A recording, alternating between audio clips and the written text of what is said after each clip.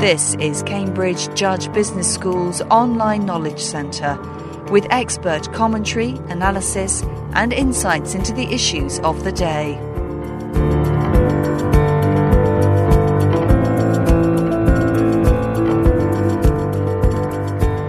Government proposals to overhaul the United Kingdom's immigration policies have, predictably, sparked a lively and ongoing debate. There have been letters in the national and regional papers and discussions across radio and television.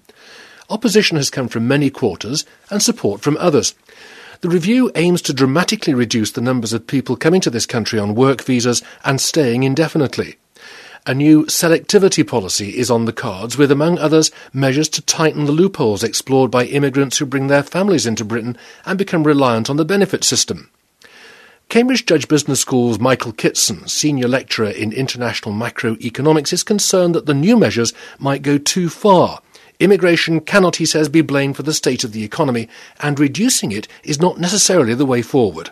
No, I think if we look at the broad picture, immigration into the UK has been very good for the UK economy. It's helped employment, it's helped growth, it's helped the labour market work more efficiently, it's provided tax revenue, and it's been particularly an important source of innovation because when you bring people together from different cultures, you often find that they collaborate more, they develop ideas, they learn from each other, and it helps the economy grow, as well, of course, as providing many social and cultural benefits.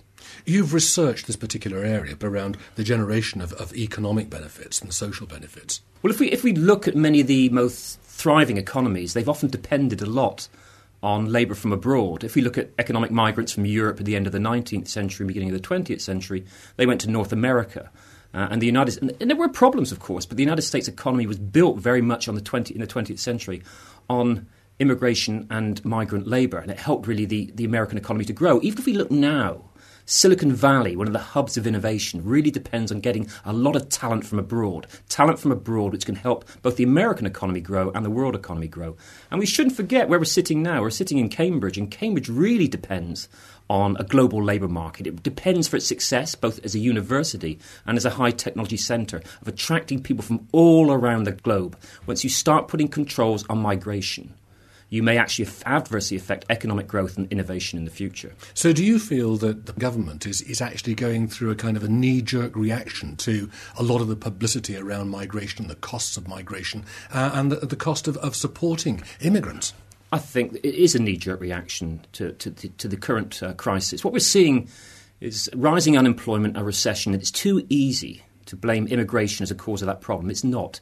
Immigration has helped our economy grow, and immigration has not been a cause of the recession. It's too easy to blame immigrants for the rise in unemployment. Unemployment was caused by other reasons, a global recession and the government's policy response. And we must remember many of these people who've come in from abroad pay a lot of taxes. And if we put a curb on immigration, it's going to have an adverse effect on the exchequer. The concern is, isn't it, that the impact of these immigration proposals or migration proposals will adversely affect innovation, which is something very close to your heart. I think it certainly is, because we see the most innovative places often depend on workers coming from different cultural backgrounds with different ideas. And it's actually the exchange of ideas between people from different backgrounds and different communities that often generates the most innovative places. Places in North America, places in Europe, and places in the UK. They often depend on a wide-scale labour market, on getting people from abroad as well as from the UK together. And what's important is developing communities where there is trust and tolerance, because trust and tolerance helps ideas to be exchanged, helps innovation and growth in the future. We see that now, and we see that through periods of history as well. The development of trust and tolerance doesn't happen overnight, though, does it? It takes a long, long time. It does take a long time, but we do know some pretty robust evidence about what causes trust and tolerance in different places. We see this in Europe and North America. One of the most important things is education. The higher the level of education, people are more trusting and tolerant of others from different backgrounds. And that's very important in the innovation and growth process.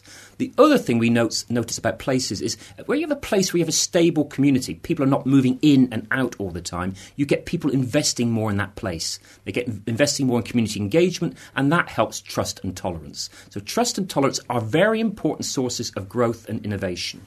And we also need to bear in mind is places with a large level of trust and tolerance also generates generates more benefits in terms of education, but also health and low levels of crime. It's very important to generate trust and tolerance, not only for economic benefits, but for social benefits as well. It's all about social capital. It is about social capital. Social capital is a sort of a rather ugly term, but social capital is about trust and tolerance and community engagement. And these things are very important. We need to be building trusting and tolerant places because that will help communities generate economic growth. It will help innovation. But as I say, it will also generate social benefits where you'll have lower levels of crime, better healthcare and better communities, full stop. So what's the answer? What would you say to the government about their plans? Well, I think it is a knee-jerk reaction to the economic crisis. We need to take a longer view here, a longer view. If we take a step back, the long-term concern is where is economic growth going to come from in the future, particularly in the UK. We've got a very small manufacturing sector. We cannot rely on financial services in the future. So where is growth going to come from? Growth must come from innovation and innovation in new sectors of the economy. Maybe some high technology manufacturing, it may be new services, it may be creative industries. We need innovation for long-term growth, and innovation requires talented people, and talented people come from all around the globe. If you put immigration controls up now, you may be affecting innovation and long-term growth in the future. Michael Kitson, thank you.